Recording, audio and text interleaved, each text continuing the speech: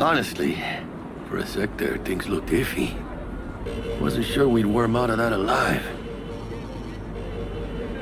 Man, same. Stents is out to get people, wound tight. Though he does have a little honor left. Really think his sense of honor saved us? Well, and the fact he's Haywood born and bred like us. If I hadn't come, you'd be cruising Night City in sexy wheels right now. No, come on.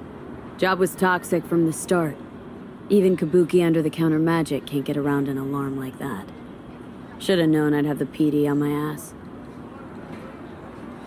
So, maybe now, as God ordained. Jackie Wells. V. I know you. You hang at the Coyote. Wait, Wells? Like, Mama Wells? Thought I recognized the name. She's my blood, all right. Coyote's her dive. It's strange you and I never met before. Got the job to steal those wheels at the Coyote. From Kirk. You work with that sewer slug? Pepe owes him big, and can't afford to pay, so I stepped up. Man, gotta wonder about Pepe letting slimy Kirk boss him around like that. Heard what they say. He's backed by cartels. Cartels? No, listen. I know those cartel types, and I guarantee you, none of them have even heard of Kirk. El cabron's gotta learn. He don't do people in Haywood dirty. Come on, let's go have some lunch. Just like that? You put a barrel to my skull not so long ago. You help my homies, you're okay in my book. No harm, no foul. None at all. Getting one of my good feelings. About what? About us. Sense a kind of chemistry, you know? Come on. I'm fucking starved. Okay, food it is. Let's go. Hello once again to episode 12 of PlayStation Pals, a video game podcast. Gamescom is in our rearview mirror, and we are back to talk some games. But who are we? I am your host, Nick, and I am joined by the Jackie to my V, John. Now, John, I'm going to introduce a new segment at the start of every show from now on. Ooh, okay. And it is called the PlayStation Showcase DEF CON level. So if you're not familiar with the DEF CON level, it's something the armed forces use that describes their defense readiness condition. And this goes from DEF CON 1 to DEF CON 5, where DEF CON 5 is the lowest state of readiness, and DEF CON 1 being like nuclear war is imminent or has already begun, like it's here, you know? So we are going to do this with the probability of a PlayStation Showcase announcement. As we discussed, you know, over the last few podcasts, Sony has usually announced the showcase by this time, and they've had one in early September. That has not happened yet, but more and more reasons are piling up. And just in the last week alone, a few more have piled on. So we got that DualSense Edge announcement of the controller, but no release date, no price. That happened during Gamescom.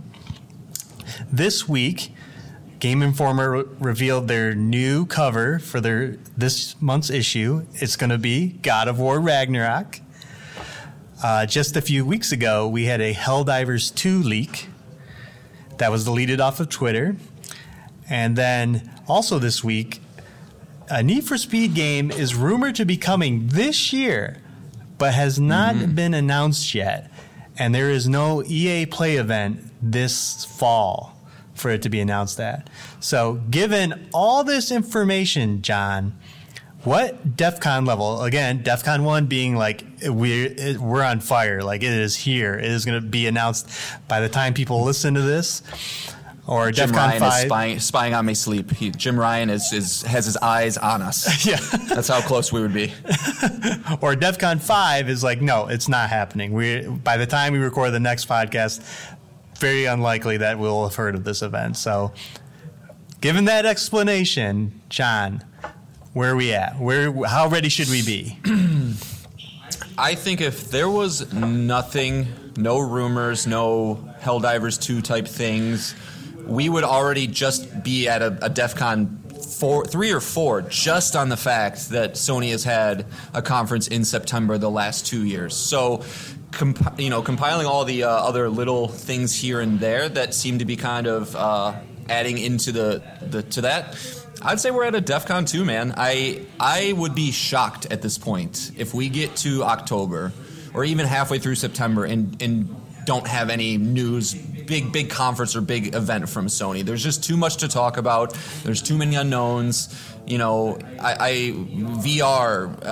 all the first party teams. There's just too much, and we got to get God of War blown out too. I'm sure there'll be a state of play for that, but I think I'd put my money on it that we're definitely getting one here in the next coming weeks for sure. Okay, so you think it is very likely by the next podcast we will be announcing to our listeners there's a Sony showcase? Yes, I would say yes, because it seems that the going theory right now is September 8th. So if that is true, obviously 100% we're going to know. I think it's also possible that it could be September 15th. That's just kind of what my gut was telling me a couple days ago, that it just seems like that would fit in the schedule nicely. I think they had one on September 16th one year, and so just right in the middle of the month. But I think we'll have some positive news to share with the folks. I think we will be there. Yeah. Yeah. Okay, good. Yeah, I'm with you. DEFCON 2 is pretty good. If we do not hear anything by next podcast, then I am at DEFCON 1 for it to be announced the following week. So yeah, I'm with you. We're at DEFCON 2, so everyone just be ready. It's coming. So in theory, if you're going to be at DEFCON 1 next week, if we don't know, at what point do you reverse back down to DEFCON 2 or DEFCON 3 if we don't get any news from Sony?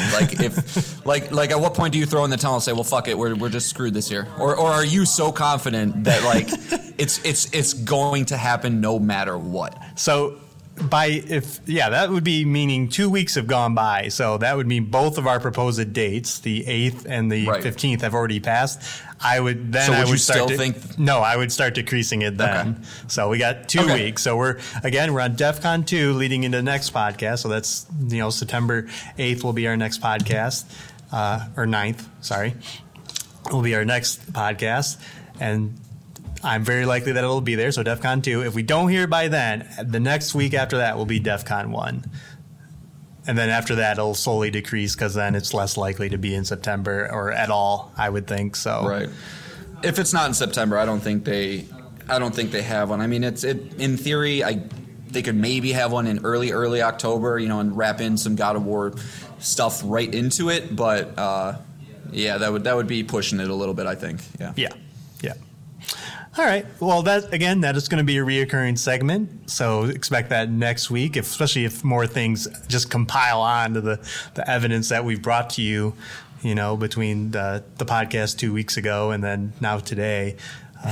More evidence comes to light. We'll share that and update our DEFCON levels. So, but we are back to the normal format of the show. So if you're new to the show, this is how it works. John is going to bring 3 things. I'm going to bring 3 things, and we are going to talk about it. It can be a video game we're playing. It can be a news item.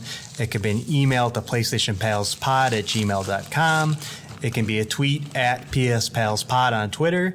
Any of those things, if we feel like talking about them, we'll talk about them. So this week we'll be heavy on the games. We have a lot of games to talk about since we took a kind of a week off talking about them due to Gamescom. But that didn't stop again. Sony, they just love to interrupt what we were going to talk about because they had a huge PlayStation blog update today. John, tell us all about it. Sure. So, this is the time of month, one of my favorite times of the month where, we get our to see what our free games are going to be for the next month. And as awesome as it was, as a old Essential subscriber to get 1 or 2 games, it's even cooler now because we obviously get the extra and premium tiers, and Sony was kind enough to show us what we're going to be getting this upcoming month, and it's pretty awesome. So I'm just going to kind of go through the different tiers, what's coming to each of the tiers, and then Nick, you and I can kind of like pick and see if there's something we want to highlight out of that list. Does that sound good? Sounds good. All right. So in the Essential tier, and everyone, that's kind of if you were just an old PS Plus subscriber, you just want to play online, it's that standard $60 a year. So in the Essential tier, we are getting Toem, or Tome, T-O-E-M is how it's spelled, which is a PS5 game released in September 2021 by Something We Made, which was their first release. It's very indie to its core. It's got it's a photo taking game made in black and white where you can kind of rotate the environments around. So real cute. I'm sure there's like little missions you got to take pictures of certain things, but it got an 80 on OpenCritic. So if you're into cute indie games, that's definitely something to look out for. Then we got Grand Blue Fantasy Versus March, which came out in March 2020 from Arc System Works. So if you're familiar with Arc System Works, obviously it's a fighting game. It's going to have your typical art style that you'll see with that. Has a 79 on OpenCritic, so if you're a fighting fan, I would look forward to that one. And then the last title for the Essentials tier, we have the 2019 release from Ghost Games, Need for Speed Heat, which not much to say there. It's one of the oldest racing franchises in video games, so I don't think the formula has changed too much on that. But it's if you like arcade racing, I'm sure you'll like that game.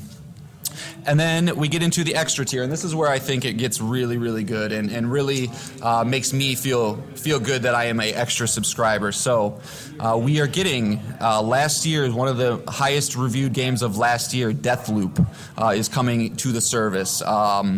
That received a 10 out of 10 from both IGN and GameStop. So I think if you're listening to this podcast, you obviously know about this game, but definitely check out Deathloop. Then we got Assassin's Creed Origins from Ubisoft Montreal, 2017 game. Received an 85 on OpenCritic. It kind of set along the new the new path that Assassin's Creed has been on for the last couple of years with that open world leveling up formula. Set in Egypt. And then we got Watch Dogs 2 from Ubisoft Montreal. November 16th is when that, or I'm sorry, November 2016 is when that game came out. 82 on OpenCritic. Dragon Ball Xenoverse 2 from Bandai Namco. That's October 2016. 73 on OpenCritic as well. With Dragon Ball games, I think you kind of know what you're going to get with those. And then two of the more interesting additions I feel this month that I would urge everybody to pay a little bit of attention to. If you're unfamiliar with these games. And we have Spiritfarer, which is from Thunder Lotus Games. That came out August 2020. It has an 87 on OpenCritic. We'll come back to that one a little bit because I do have some stuff to say about that. And then the other game that probably the one that I'm most excited for, Nick, is called Chicory, A Colorful Tale. This is also one of the highest reviewed games from last year. Very, very indie title made by a single guy, which I just kind of found out today, Greg Lobanov. Again, very cute indie style where you kind of go into a black and white world and you just start to paint it and start to, I think, use the paint to kind of navigate the world in interesting, cool ways. I've been told it has a very, very heartfelt, good story as well. So, probably something along the lines of Celeste, which is like that super indie title that surprisingly has a deep story mechanic.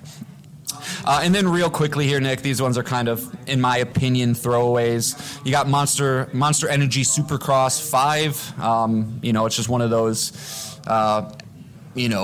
extreme motor racing games. I think you're kind of in or out with those.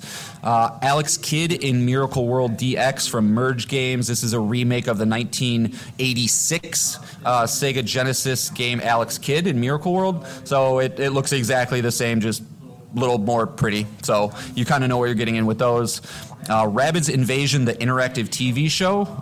This one was weird, man. I couldn't find a score for this, and I did a little more research on it. It's a 20-episode interactive TV show in which you compete with your friends. So I don't really know what that's all about, but hey, if you like weird experiences, maybe check that out.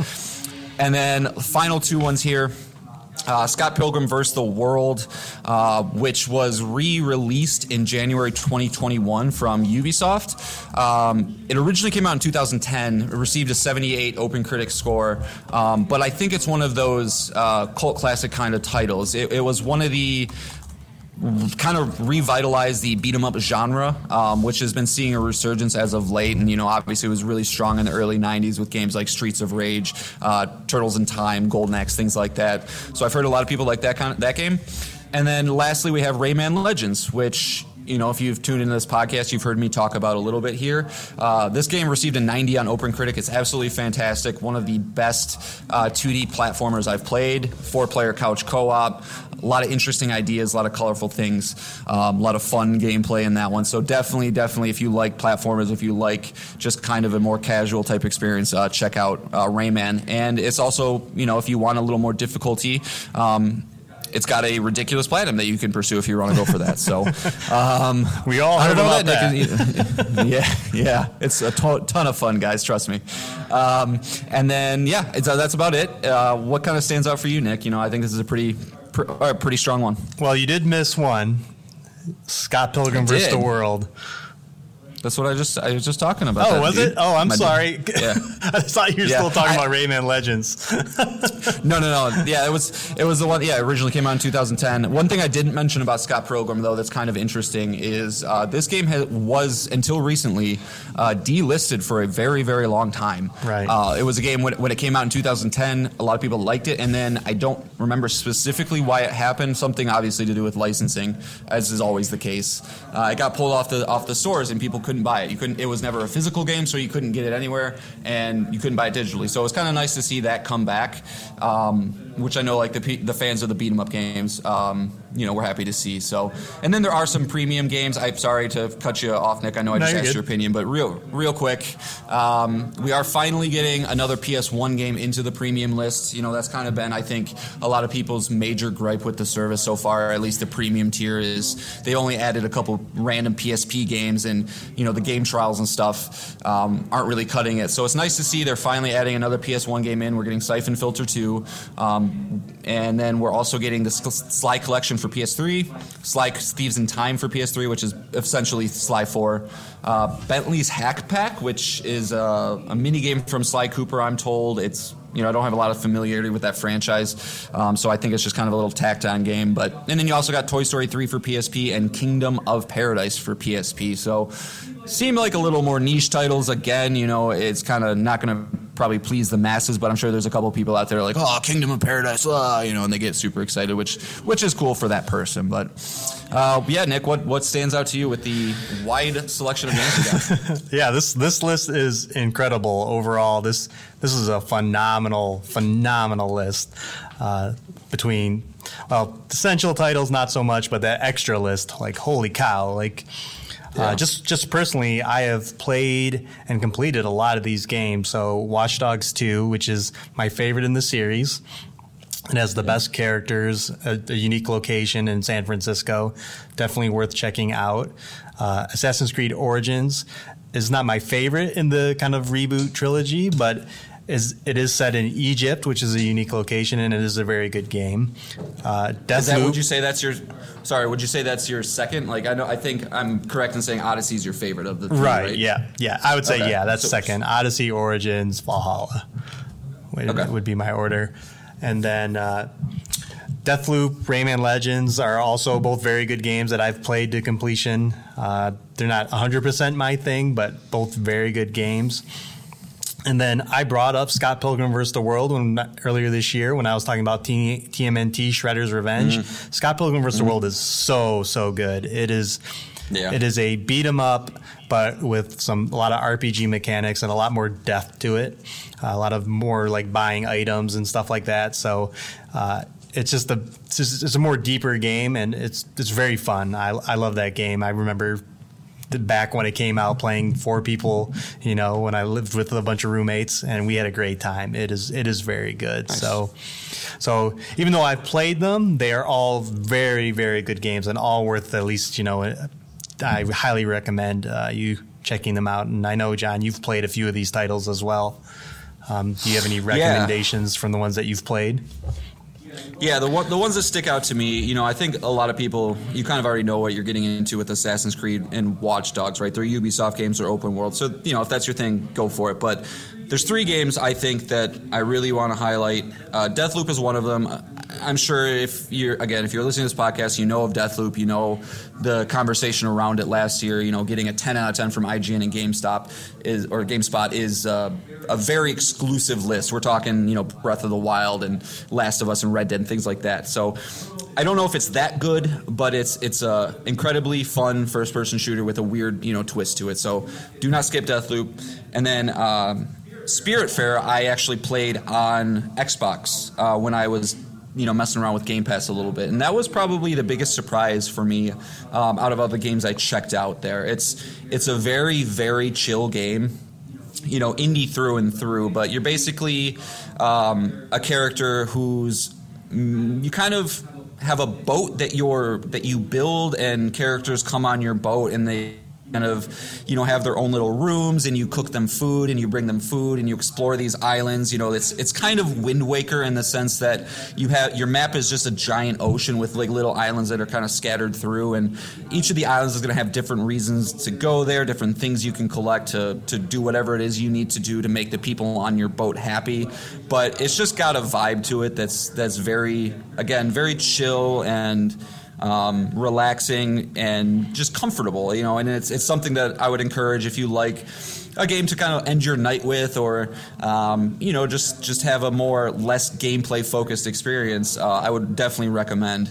And then Chicory is the other one that I would highly encourage people to look at. Again, I haven't played that one, but last year when people were talking Game of the Year, this one definitely did come up. And you know, it's got music by Lena Raine, who did Celeste. You know, she's a lot of people's one of their favorite music artists in the video game space. So I think it's just one of those complete packages that does everything well. And I always am just genuinely curious about games that are developed by a single person, because I still cannot wrap my head around that type of stuff.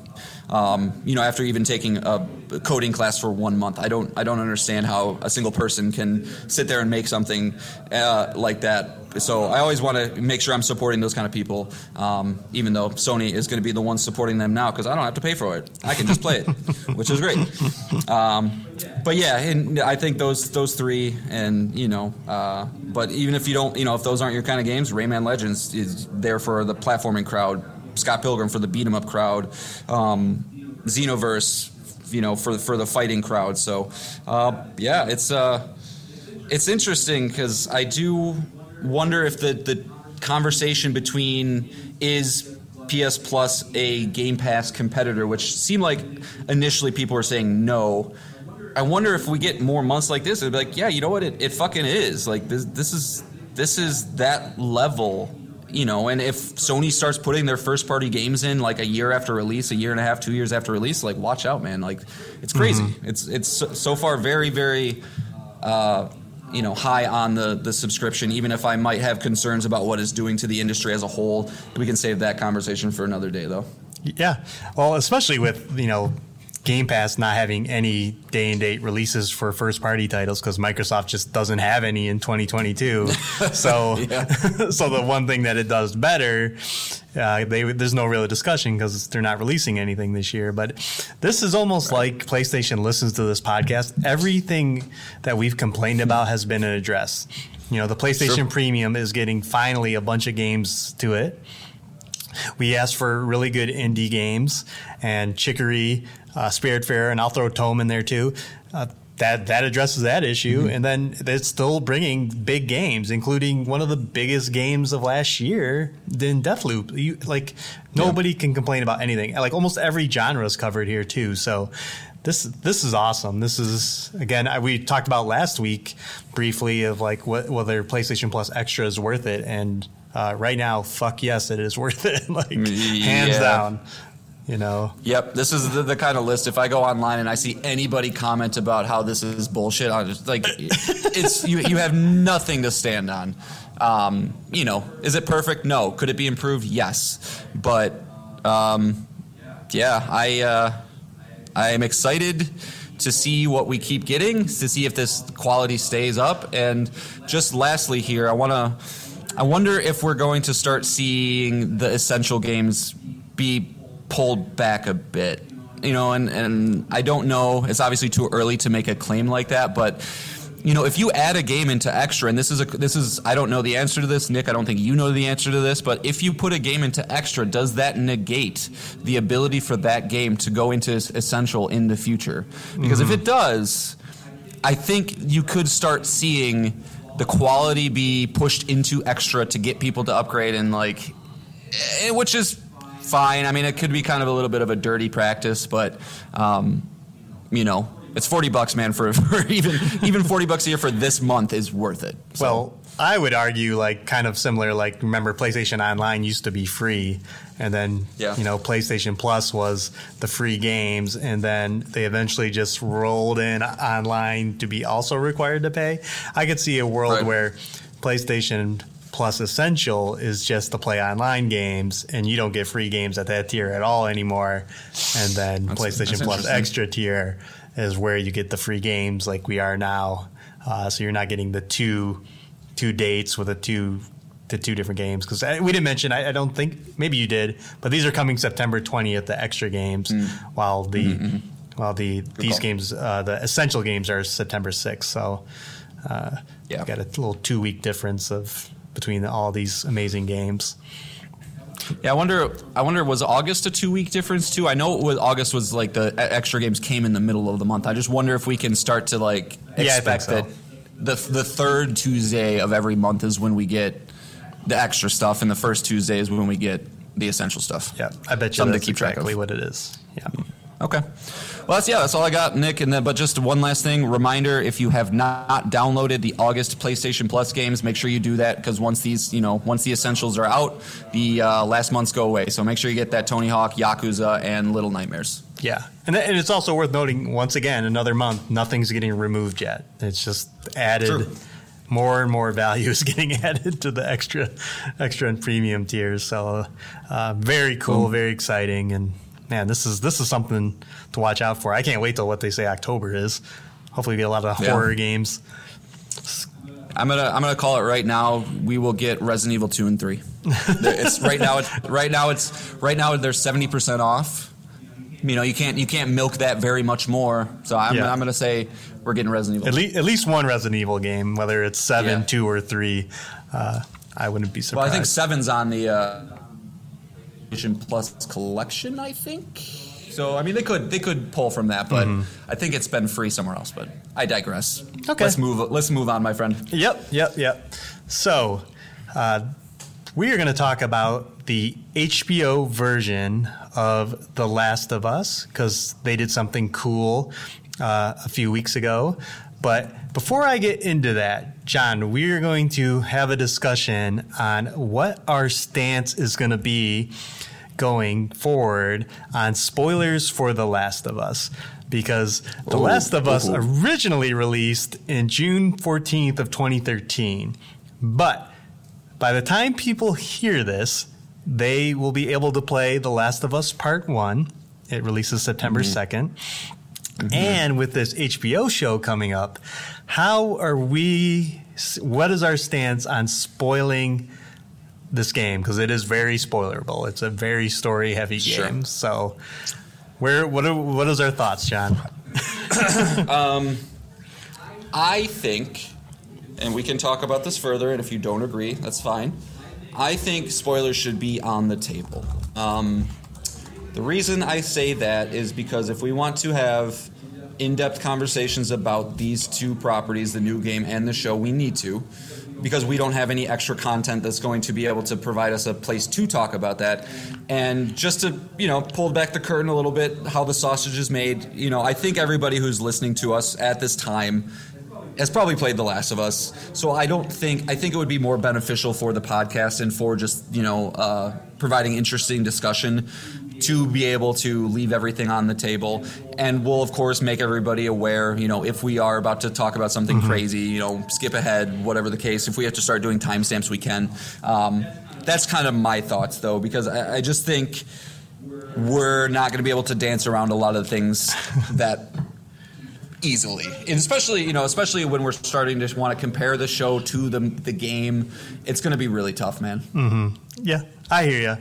I know you, John. You're just gonna you like to say things without thinking. So excuse me. So yeah, like I think that's the best policy is we're gonna try our best to avoid the major spoilers, and if we are gonna talk about them, we will certainly say that ahead of time.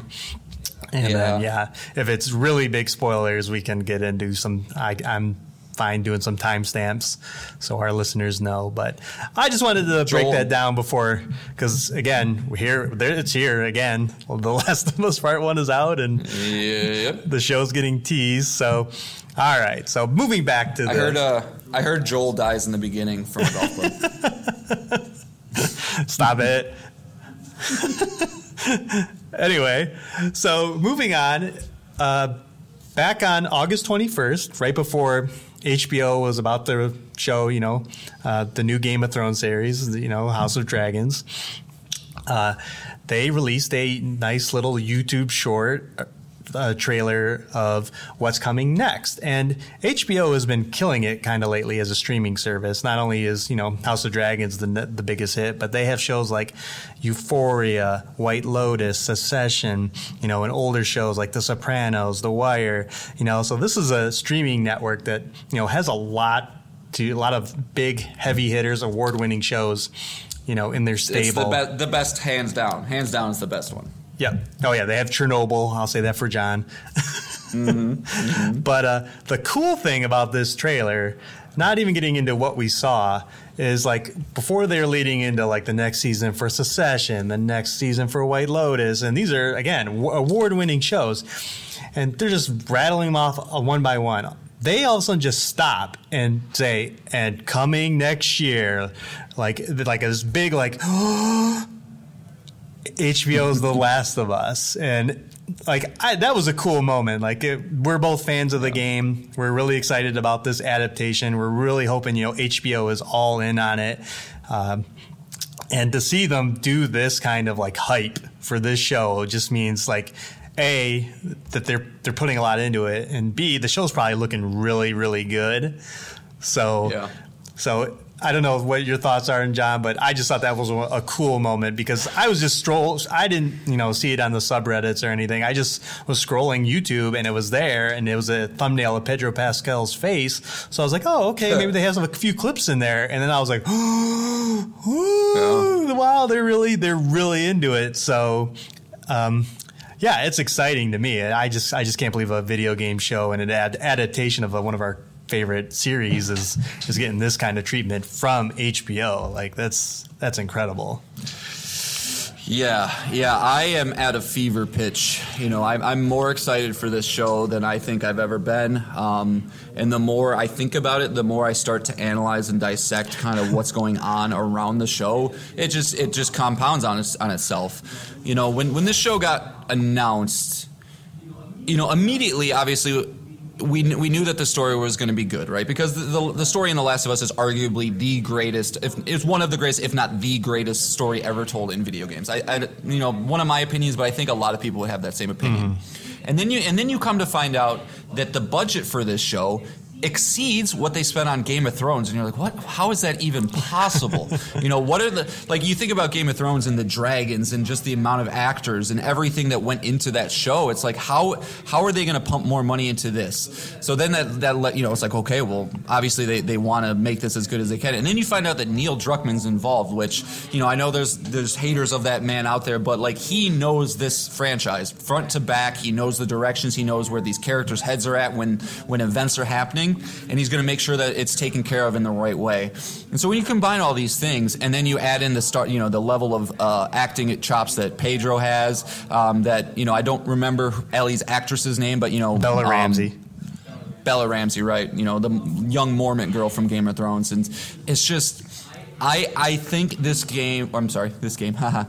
show is going to light the world on fire. I have just a feeling in my gut right now that it's we see a lot of properties, right? It's almost a joke at this point when a video game property gets made into a movie or TV show that is going to be bad, right? You think of Resident Evil and things like that.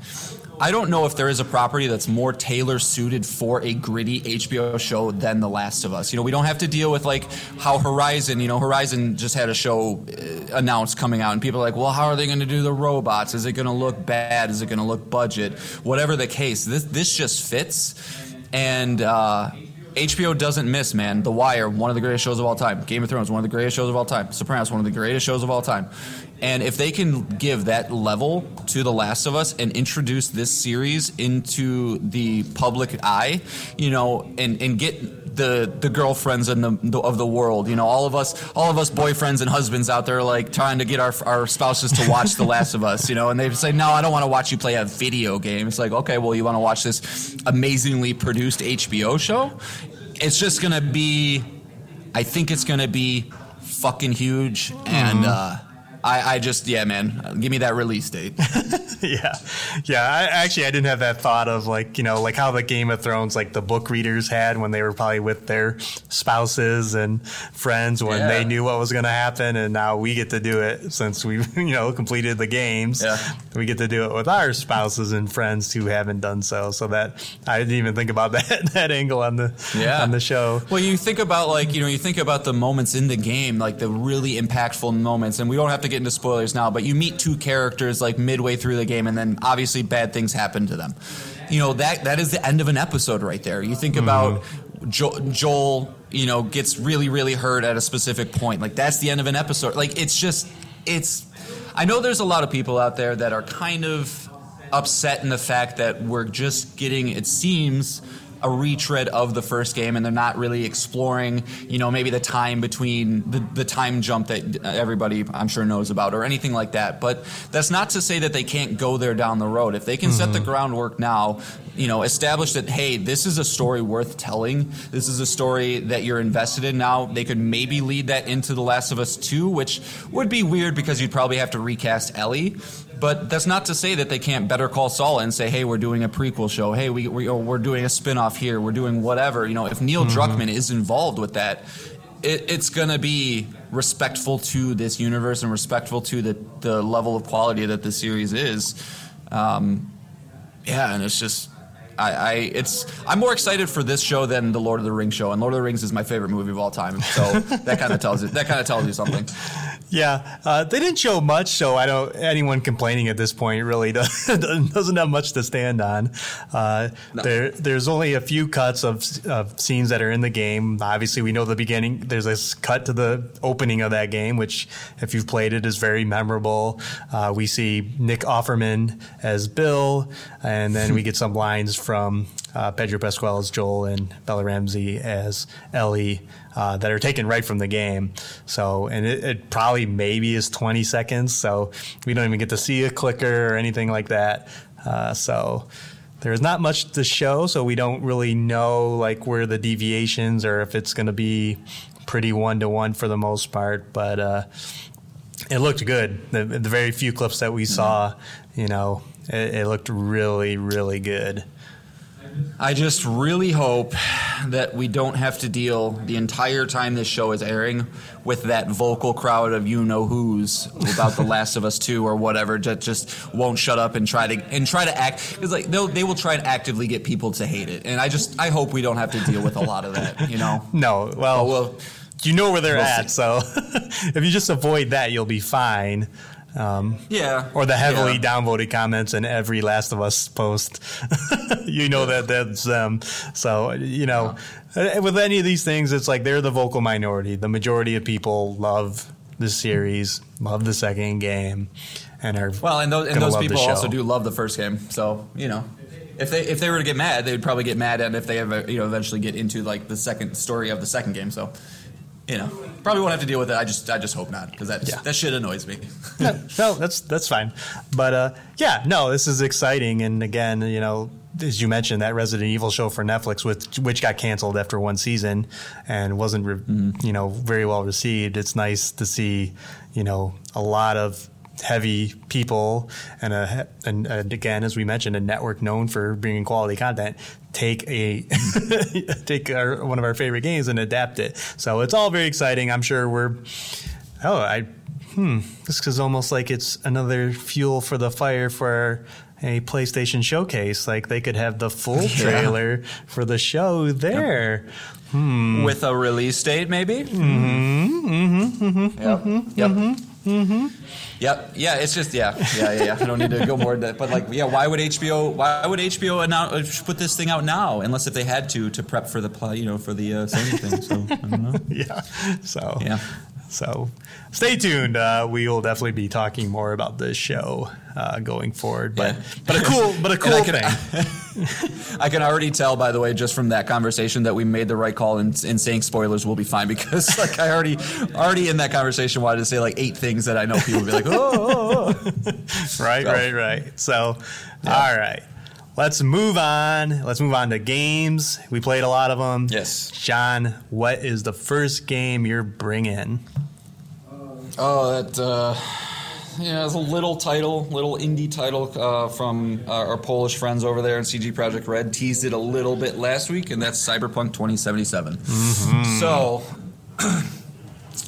I've probably put about 5 hours into the game, so not as much as I would like, but enough to have some initial impressions and kind of see what this game's all about. And so far, man, it's so far so good. I spoke a little bit about the character creator last week, so obviously that's the first thing that you kind of see when you come into the game. But the level of detail and the what you can do with that character creator is it's amazing, and it really just kind of gets you immediately invested in the world, invested in your character. I don't know if I'm completely flipped my script on how I feel about character creators, because I gotta imagine this is one of the better ones out there. It was so good that I had to get my wife involved too. I was like, hey, I want you to make a character. I just want to see what you do, to see if she would kind of go the crazy route or just like make something that she liked, and she just basically made herself. But it was really funny when the camera zoomed back from the face and then you just saw a naked body with boobs and a penis, and you're just like, what is going on? She was very, very confused. But I digress. When you start playing this game, man, I don't know if I've ever come across a game that the main draw or pull for me is just being in the world. I'm sure I'll have changing opinions on this as we go forward. But when I play a game, I want to know, how does it play? How does it feel? How does it feel to move around this world? And I don't even care yet. I don't even care that the gunplay is okay. That it's fine, it's good, it's not bad, it's not great, but I don't care, because I just want to see what is the next environment I'm about to be in. What is the next group of characters I'm about to see? You run into this gang early in the game, and the way that their face is modified might be the right word, but it's there's a giant hole missing from their eyebrows down to their top of their lip, and it's they got these red implants put onto the face, and it's just you've never seen anything like this stuff. Mm-hmm. And the art direction and the art style is so consistent that everything fits in. Everything looks like it belongs in Night City. It's one of the most realized worlds I've seen in games, and I've only seen 0.5% of it. Right? I'm only I haven't even met Keanu Reeves yet, which I know that's one of the biggest he's one of the biggest characters in the game. So I am really looking forward to playing it. Again, the gameplay is great. I think the driving feels good. It's not a standout feature of it, much like I think The Witcher. The Witcher stood out not because it was fun to use the swords, but because the stories that you're being told, the world that you are living in is so good, and you can really see that come through with Cyberpunk as well. So Cyberpunk showing that CD Projekt Red showing that they're not a one-trick pony when it comes to that is nice to see. It's gonna be kind of getting old to say it at this point, but it's just so unfortunate, the game, how it released. If they just canceled the PS4 and the Xbox One versions, which is what I think they would probably go back and do if they could do over the entire situation, it would have pissed off some people for sure. But the conversation around this game would be is this one of the greatest games of all time? Is this something that we're going to look back 30 years in the past and just, consistently talk about. And I know I'm making bold claims only 5 hours in, but from, everything that you've talked to me about with this game, unless if everything falls off a cliff, I don't see it detracting that much. Yeah, I've seen a couple T-poses, I've seen some glitches, but you know what? I've told myself that's a glitch with my character, right? He's cybernetically enhanced. And, it's because it's not so bad that I'm getting unimmersed, but I imagine like on the PS4, you can't convince yourself of that. If the game's running at 15 frames a second, it's just not playable at that point. Mm-hmm. But it's I can tell it's truly special. I'm looking forward to continue playing it. I will say I am kind of getting a little. I'm starting to ask myself the question: am I growing out of open world games? And I don't have an answer to that yet. But like, I do find myself more and more mainlining, and not like it's not like I'm doing it consciously, but I think there's just this weird, thing in the back of my head that any parent can relate to, where it's just like I don't have as much time as I would like. So if I want to get through this, I should just get through it. And so that inherently makes me start to kind of rush, and I'm really trying to take my time and not rush and absorb everything I can, do the side stories, because I know, that was one of the strengths of The Witcher, is how strong the side characters and side stories were, so I want to make sure I don't miss that stuff. But I just hope that I don't get burned out easily, because it did start to happen a little bit with Horizon, and so hopefully the story can pull me through, and see what Keanu Reeves has to offer. But I know you probably have a million things that you want to say with this game, Nick, but so I'll let you kind of just jump off of the things I've said here. Yes, don't worry, John. I will shepherd you through the game. I'll point you in the direction of all the good content. Yep. Yeah, unfortunately, I played this game when we weren't doing a podcast, so I've been chomping at the bit to talk about it. I'll just say this up front. It is one of my favorite games I've ever played.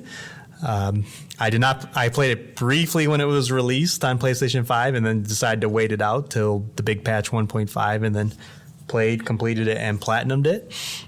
But I can keep my thoughts on the early parts of the game. And I remember when this game was announced, I really wanted it to be third person. I was really, really bummed, to the point of almost like I might not even play it when they announced that it was first person.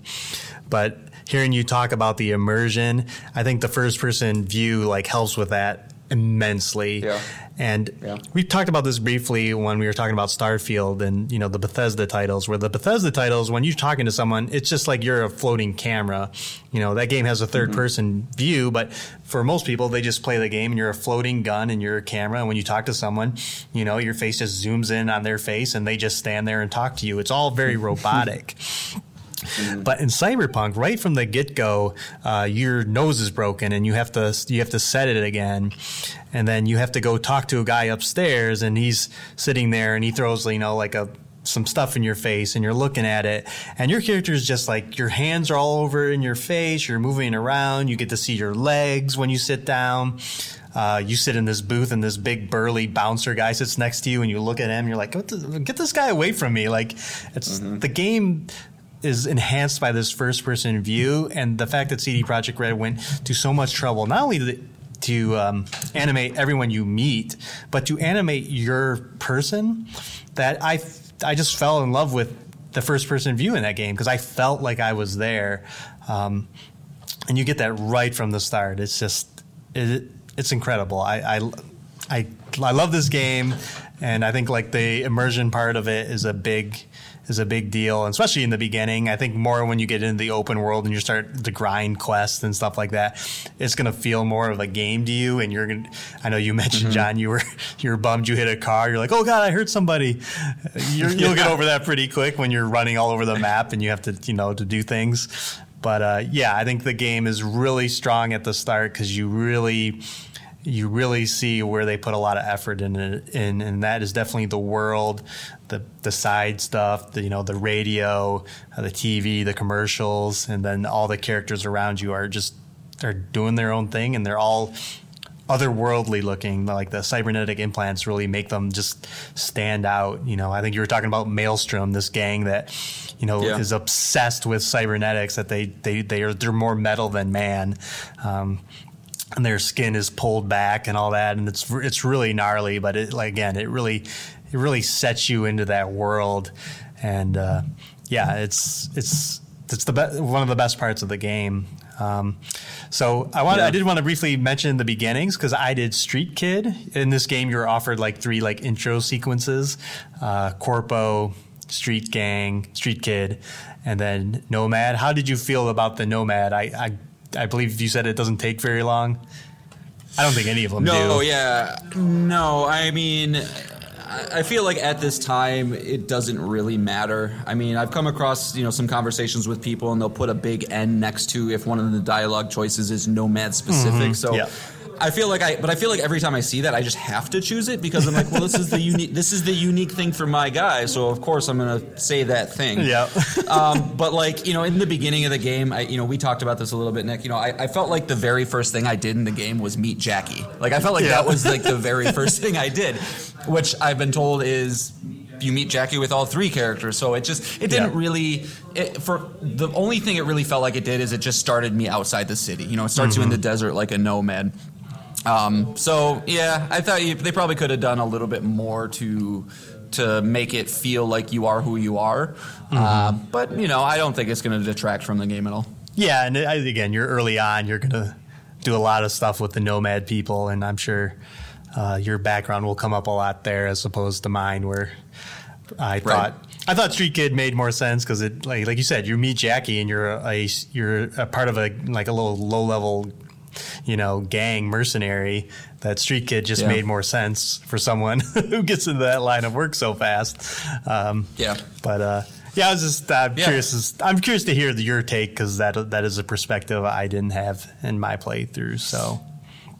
Yeah, I'll try to focus on that to see if they, just make sure I can remember all that stuff. But yeah, I just went Nomad because I love hiking in the desert. So I was like, oh, I like that environment. That's where I'll be. But yeah, real quick, just to kind of piggyback on you and like the immersion and everything, man. It's like one of the things that really stood out to me in the beginning of this game, just to set the like expectations for the level of detail and the length that CD Projekt Red is going, is like in every single game we've ever every open world game, right? You get that disembodied phone call from somebody, and you might see their face in the corner. You might just see their name, who you're talking to. What CD Projekt Red does is they light up the NPC's eyes into this like yellow, like this yellow color. Where I noticed it, and I was like, wait a minute, Jackie's eyes aren't yellow. And then I was kind of, wait, he's talking to a different person. And then as soon as he stopped talking, his eyes go back to normal, and then the conversation re-engages. It's like, that's so cool, and it's such a minor thing that they didn't have to do it. It wouldn't make any difference, but just allows you to really feel like, hey, man, like this is not New York City 2022. This is its own place with its own set of rules, with its own type of people, and I'm sure there's going to be a whole ton of things that are kind of on that same level. But I do find it. My guy did not break his nose in the beginning, so that is something that is a little bit different between. It was unique to mine. Now that I think about it, okay. Yeah, that was okay. That was something that I had to do in the Street Kid beginning. So yeah. But yeah, man. I mean, I'm sure it's going to take me a while to get through this one. The speed in which I play, so it won't be the last time we talk about it. We'll not at all. Some check-ins and things. But yeah, I will not let that happen. No. And I just highly recommend, if you had bounced off this game, 2 years ago when it had come out, to give it that second shot, because with the new patch, bugs were rare for my playthrough, and as John mentioned, same for him. So please check it out. It is worth your time. It's a great AAA game. So if you like Grand Theft Auto, play this game. Yeah. I will not listen to anybody's opinions if they say Grand Theft Auto is better than this game. It is silliness. That is silliness. You're still early on. We'll see. Nope. No. Well, you know how I feel about Grand Theft Auto anyway, so. All right. So moving on, John, we both checked out Multiverses. This is a Smash Brothers clone, and if you don't know what that means, basically 2 to 4 players are on a stage, and the goal is to knock the other people off, and you do that through a variety of moves to do so. This came out on July 19th of this year. It is from Player First Games and Warner Brothers. It is currently sitting on a 79 on OpenCritic, and this game is free to play. You do not have to pay any money to get it. And the hook of this game is that it pulls from all the Warner Brothers properties. So you can play as Batman, Arya Stark, Rick and Morty, Bugs Bunny, Steven Universe, just every childhood. If you grew up in a certain time period, one of these characters is probably going to relate to you. Iron Giant. It's Tom really and Jerry. Yep, Tom and Jerry. The cast is really bizarre. It's really weird. But that's kind of its strength, is that it's got a bunch of different properties to pull from. You can even play as LeBron James because, he was in Toon Squad. It's very weird, but, it's free, so it's something worth checking out.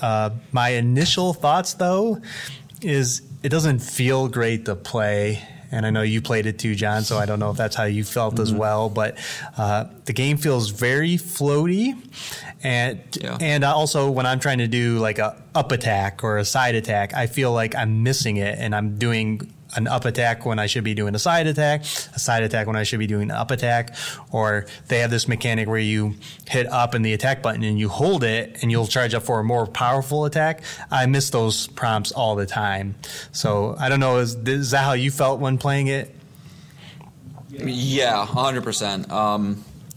I think this game will definitely be it's a great solution for people who don't have access to Nintendo. But if you've played Super Smash Brothers, it's impossible not to just want to feel and do the exact same things.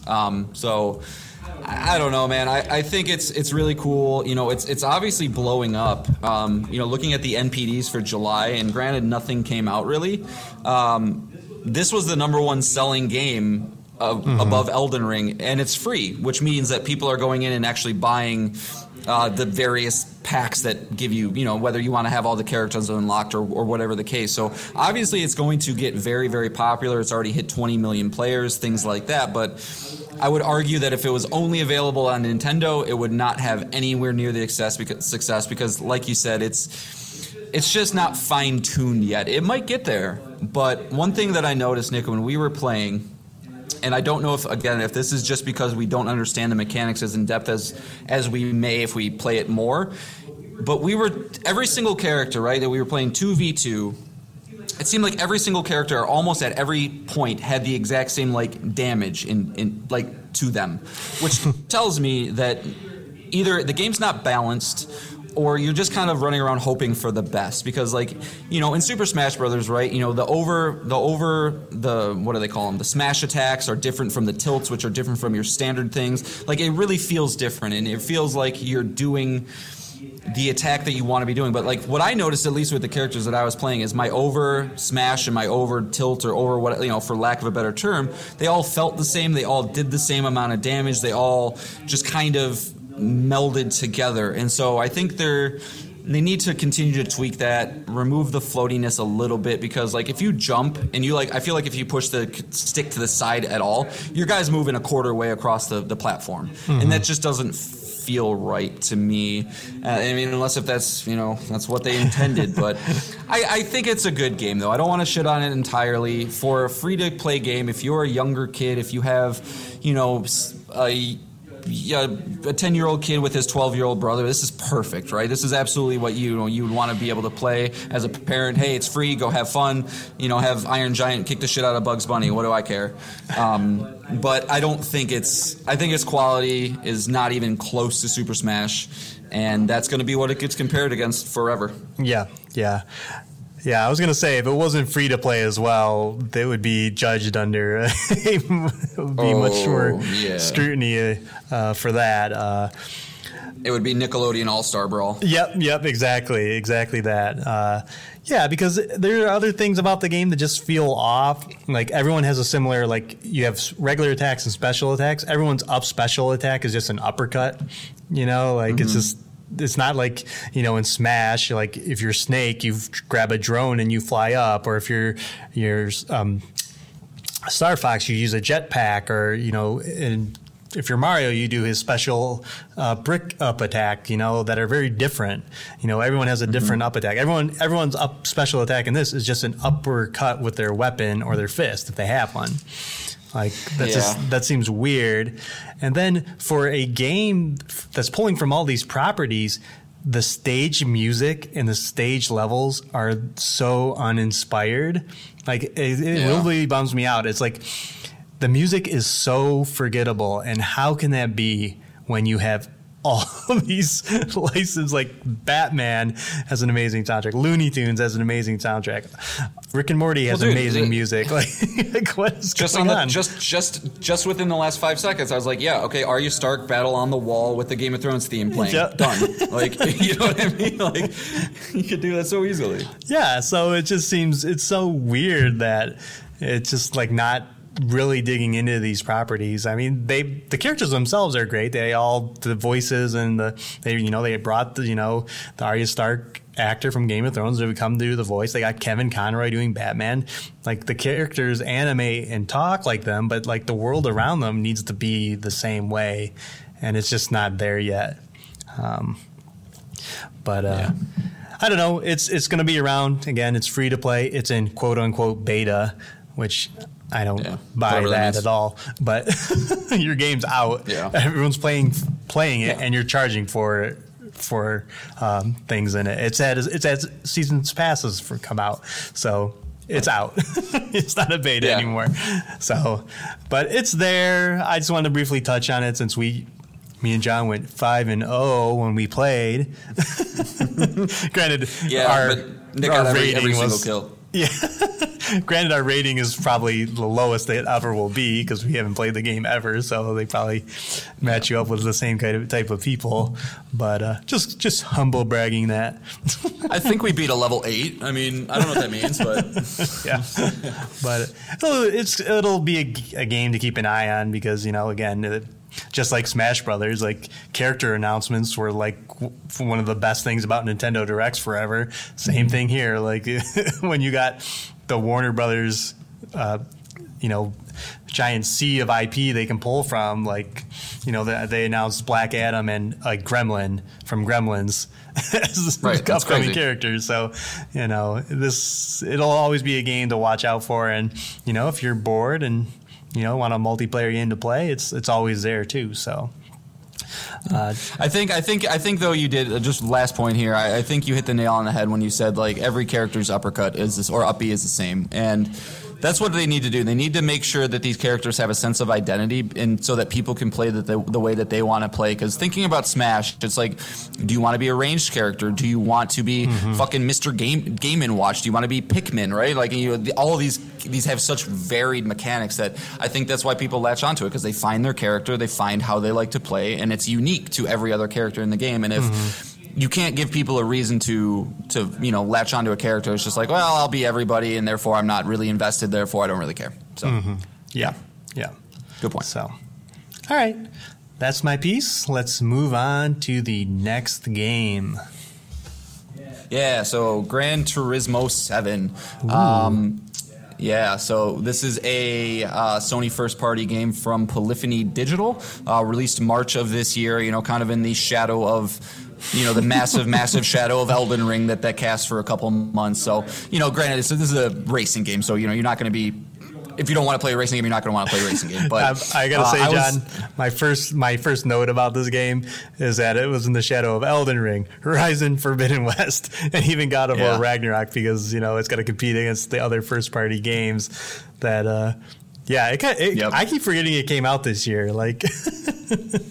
Yeah, it was kind of a weird release because I think the Gran Turismo franchise is the most it's sold more on the PlayStation platform than any other franchise, right. like at least that they own. So it's obviously huge, and I think consistently it will sell 10-15 million copies. It's just the people who play these games are pretty quiet. They don't. They probably play racing games. They have their wheels and their racing chairs or whatever the case. But for me, my history with Gran Turismo is. I don't know what year it was. It was probably 2001 or 2002. I broke my arm playing football. And I was in a cast for 6 months because the doctors fucked up my surgery and I had to go in twice. And so that obviously allowed me to have a lot of time to play video games. and I devoured Gran Turismo 3. There was just something about the loop of that game that was so satisfying, from the getting licenses to unlocking, getting those licenses which unlock these cars that you can now play as. Then you buy the cars, and then once you have the car, you can start upgrading the car, and you watch your horsepower increase and increase and increase, and it's just a very, very satisfying loop. So going into this one, I was really, really hoping that they were going to have the same type of loop, because they kind of stepped away from it from 4, 5, 6 in sport. They went a little more in the online realm, where it's about just winning races against other people and not really focusing on that single player experience all that much. And very, very pleased to report that they nailed it, man. It's exactly what I wanted. Mm-hmm. It just looks prettier. So obviously this game on an OLED TV with my sound system is absolutely absurd. It's I could just sit there and just watch it, right? It's not only the exteriors and the way that the tracks looks and the way that the cars shine, but like every single one of these cars, right? There's detailed interiors too, where I went into a Mustang that my dad's owned. I'm like, yep, that's my dad's Mustang. I worked for Avis back in the day, so I went in these normal ass cars, like a Toyota Prius. I was like, yep, that's exactly how this car looks. And so, you really see the love for cars in this game.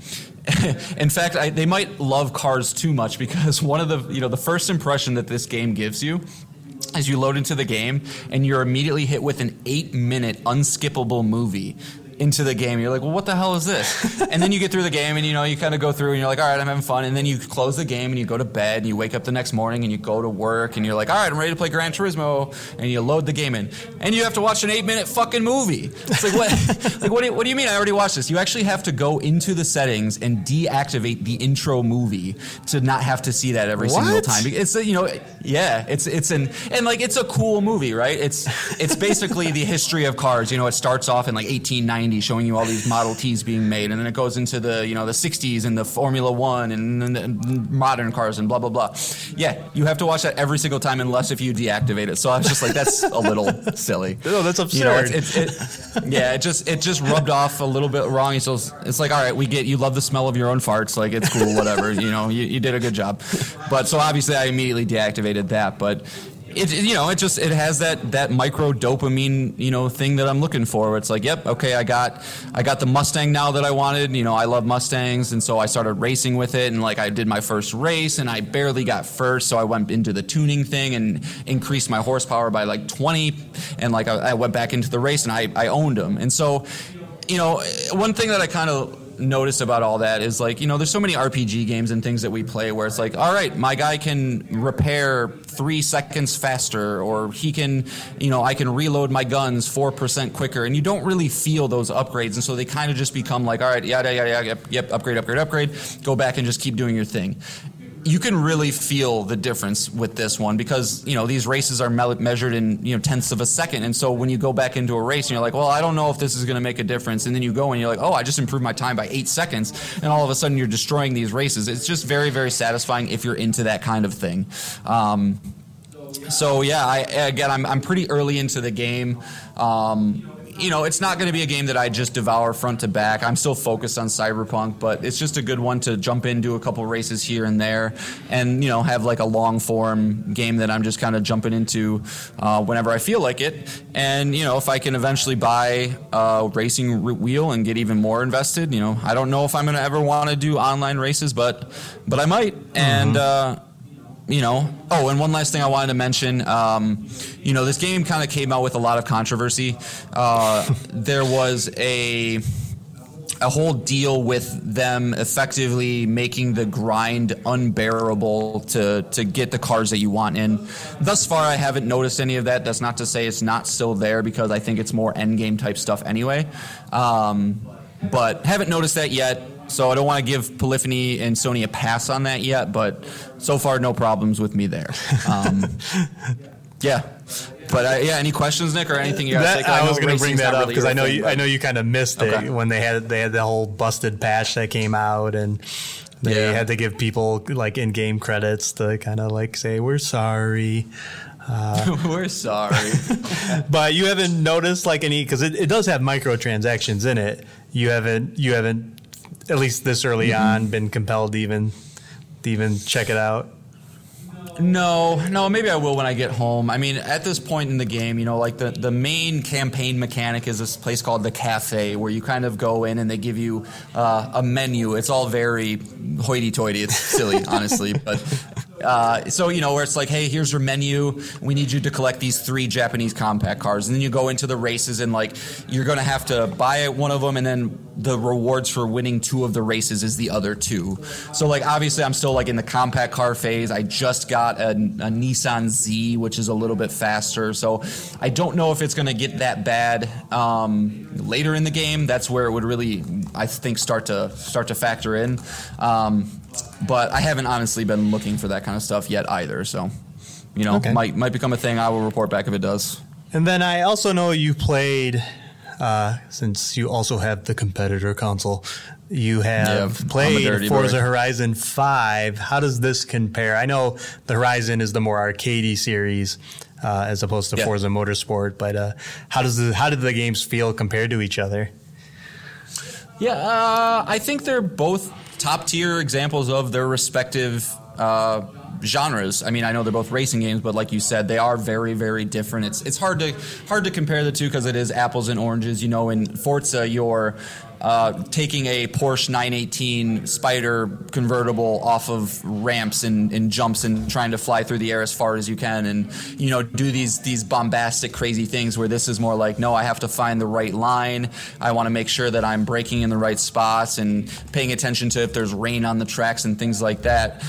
So it's hard to say that one's better than the other, that I prefer one more than the other. They just scratch a very different itch for me. But I can at least tell or say that I think Forza is the best arcade racer I've ever played. Gran Turismo is the best sim racer I've ever played.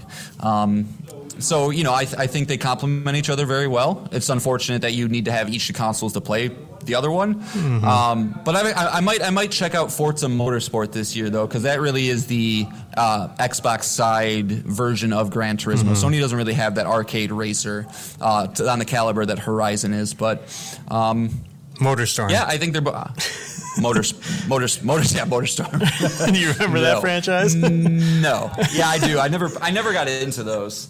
Never got into those kind of racers. They just always, I don't know. There's something about dirt tracks that when I see a dirt track, I'm immediately like, nah.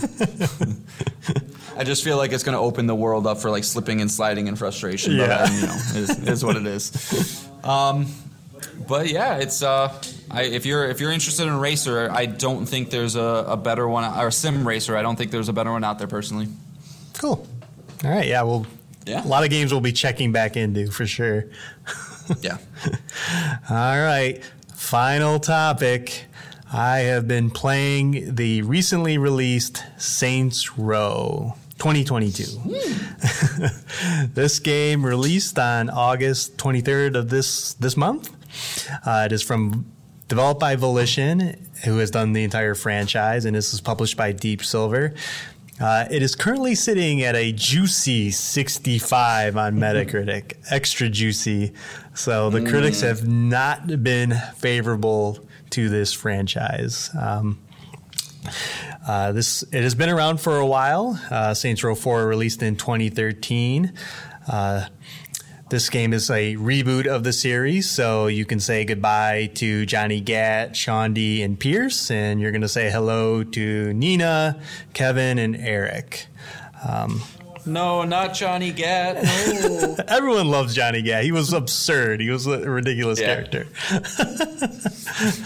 But a lot of people fall on the category of these games of this. It's always the argument of Saints Row 2 versus Saints Row 3. Saints Row 2 was a more grounded gangster story, and then Saints Row 3 went insane. That's where dildo bats come in. There's a mission where you are racing chariots that are pulled by gimps. Wait. How does anybody choose the other one then? If it's dildo bats versus gangsters, that's not a competition. Dildo bats all the way. Yeah, and I'm going to agree with you, when, we've talked about it before, or, even last week, when you have Dead Island versus Dying Light, and you have, Multiverses versus Smash Brothers. These comparisons have been going on forever. Metal Gear versus Splinter Cell, Halo versus Killzone, That was never really a comparison. Yeah, sorry, really. sorry, Gorilla. You were never as good as Halo, but very similar to that comparison. Saints Row had to go up against a little franchise known as Grand Theft Auto, and when you're going up against one of the best-selling franchises of all time, like, is it really worth it to stay grounded and try and do the same thing it's doing? Like, sorry, Saints Row 2, like, that's just not going to work. You know, you're not going to have an identity when you're going against a game with a budget of 100 times your budget, you know, and 100 times probably the people working on it. So it only made sense for Saints Row to go into this bombastic, ridiculous formula where, you know, Burt Reynolds is the mayor of the town and there's a zombie outbreak and just all like Saints Row 3 was like separated itself from Grand Theft Auto by just being so crazy and absurd, you know. So you Saints Row 2 lovers, like, no, you're wrong. Like, the franchise would not be here still if that was the case. But sorry, Jack. But you'll be happy to know that Saints Row, the current reboot, is kind of a Saints Row 2.5. It's not as ridiculous as Saints Row 3, at least as far as I am. I'm about halfway through the game. So it kind of sits in there. There's some more crazier weapons and stuff, but it's still a low-level gangster story, you know, the rags to riches story, and still has the kind of what really drawn me to Saints Row was like some of the best side characters. Like in the original franchise, there was Kinsey, you know, Johnny Gat. These guys were like, you know, the Garrus and other characters from Mass Effect. They were just characters that you cared about, and the writing was great, you know.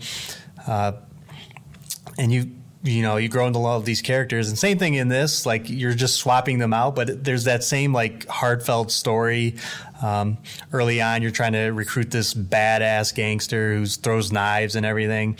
And he's like, comes and he thinks you're going to go rob a train, but instead you're like, well, we got to see if you fit. So they all put on matching goofy hats and just do goofy things like go sing karaoke or cook food, and this like hardcore gangster's like, what the fuck is going on here? But you know, but it's like that heartfelt, like, you know, that you can right off the bat, you know that these people are friends. You know, they're sitting around a table, they're talking, you know, and then it's funny, they can't pay their rent, so they're like, let's just go rob the convenience store down the street, you know, and you're like, what?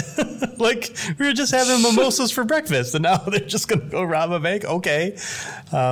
So, yeah, it's like they're a tight-knit crew, and the strengths of the previous Saints Row games is still here.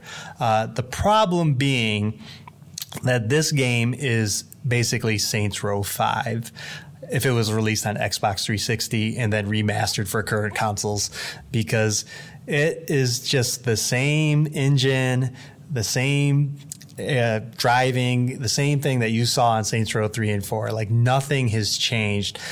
Enemies just run around and try and get as close to you as possible while still shooting you. Melee enemies just chase you around the map. They're not really looking for cover. There's really no strategy here. There's no cover system for you as well. Something that competitor, Rockstar Games, got rid of back end with Grand Theft Auto 4. Like, they introduced the cover system. That's still not in this franchise. And just the world is very beautiful, but it's not very detailed. You can't go in a lot of buildings. There's not a lot of cars on the street. Cars pop in and out. Boats pop in and out. Planes pop in and out. Like, and not just like in the distance. Like, cars at the same intersection just pop in and out. And it feels like an old nostalgia game. So if you're up for that nostalgia feeling, you know, go ahead and play this game. And then also on top of just the game feeling old is it's very buggy. This game allows you to customize your character anywhere, which is cool. Like, your whole body, your whole face, your whole appearance. You just pull up your phone, and it's an app on your phone, and you can just change everything right there. 1 out of every 3 times, this would crash the game entirely for me. Ooh. Like, I would be stuck in the menu. I can't exit. I can't get back out to the world. I'm just stuck in the character customizer. and couldn't get out. So I'd have to hard quit the game and start over. I've also had a lot of glitches where like pieces of clothing, or if I was carrying guns in my hand, that the guns would stay there in my hands through everything. Even if I'm whipping out other guns, I'm holding the previous guns while holding the current gun. It's all really bizarre. So like the game was delayed from February to now, and was probably still needs to be delayed even further. So that's kind of upsetting. I know I've been going on for a little bit here, John, covering a lot of things, but did you have any questions or points you wanted to make? I'm sorry, Nick. Just repeat that. My headset just cut out. Oh, I was just asking if you had any. No, you're good. If you had any questions or any points about the game that you wanted to make, whether it's the coverage or questions for me. Yes. I mean, I have literally never played a second of any Saints Row game. So I don't have a lot to go on with that. But I guess I have a general. I just want a yes or no question for you. Don't droobly do me. You know what that means. Yeah. Would you recommend this game to an open world video game fan today? No, not at full price. That's for sure. You're saying there's other better ways to spend your time? Yeah. Well, I haven't finished the game, but you might be even better because you can play all the other games on PlayStation Plus Extra Tier. Like Saints Row 3 and 4 are on Extra Tier. So you could play those games, and I would recommend just going back and doing that before spending even a dime on this game because, one, it's only going to get better with more patches. It got a patch on Saturday, which I was like, oh, that's bizarre. You usually don't get patches on a Saturday, which specifically fixed that customer customization bug that I was talking about. But yeah, and it's gonna be Black Friday. This game will at least be half off. Like this game is probably selling well because it's very lucky that nothing else is around. As we've mentioned before, it's been, Grand Theft Auto 5 came out in 2013, so it's been a really long time since there's been a new open world to have fun in to the same level of Grand Theft Auto. So it'll probably do pretty well, but yeah, I would just wait. It's not there yet. Okay. Yeah, and so that's kind of my when I look at the game, when I kind of see things posted on the internet or whatever I'm looking at, it just seems shallow. Shallow kind of seems like the word that I kind of consistently come back to when I look at this game. It seems like everything is like kind of surface level good, where you're going to have fun doing a couple of the things, but there's going to be a lot of repetition. I've seen some gifs of people saying like this game is literally held together with tape, where like a guy's driving down the road and like the sidewalk is separating from the road and things like that. And so, it could be fun. It's just, I look at the game and I find it hard to believe that there's not a better open world game that could scratch that itch that I would have a better use of my time playing. And that's just me personally. I'm not, if you're a Saints Row fan, if you just like those zany kind of games, have at it. But, for me personally, it probably won't be anything that I really touch, especially when I have Cyberpunk. I'm sure you would agree, Nick, if I have Cyberpunk in one hand and Saints Row in the other, you'd be an absolute buffoon to choose Saints Row. Yeah, it's not even a choice. Yeah. There's fun to be had here. I'll say that. Like there's a mission where you drag a safe behind you and it's bouncing all over the place and you're just wrecking everything with you.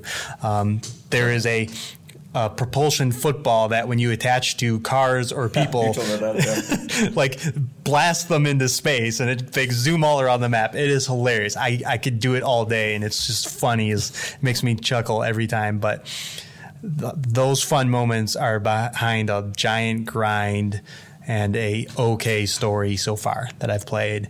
So, have you ever played a Just Cause game? No, I have not. It would probably be very similar to that. I feel like I feel like this is like Just Cause crossed with Grand Theft Auto. I don't know. I'd be curious if you spent like 15, 20 minutes with a Just Cause game. I haven't played them either, so I don't really know. Just have seen the when you said the football thing, that reminded me of Just Cause, because I know that's a big thing in that game. Yeah, and that just reminded me of the wingsuit in this too, is also a very Just Cause thing. Right off the bat, you are given a wingsuit, so every time you're in the air, you just hit the jump button again, and you can fly. And it's great that it's right out of the gate there, that you have this great way of moving around the map.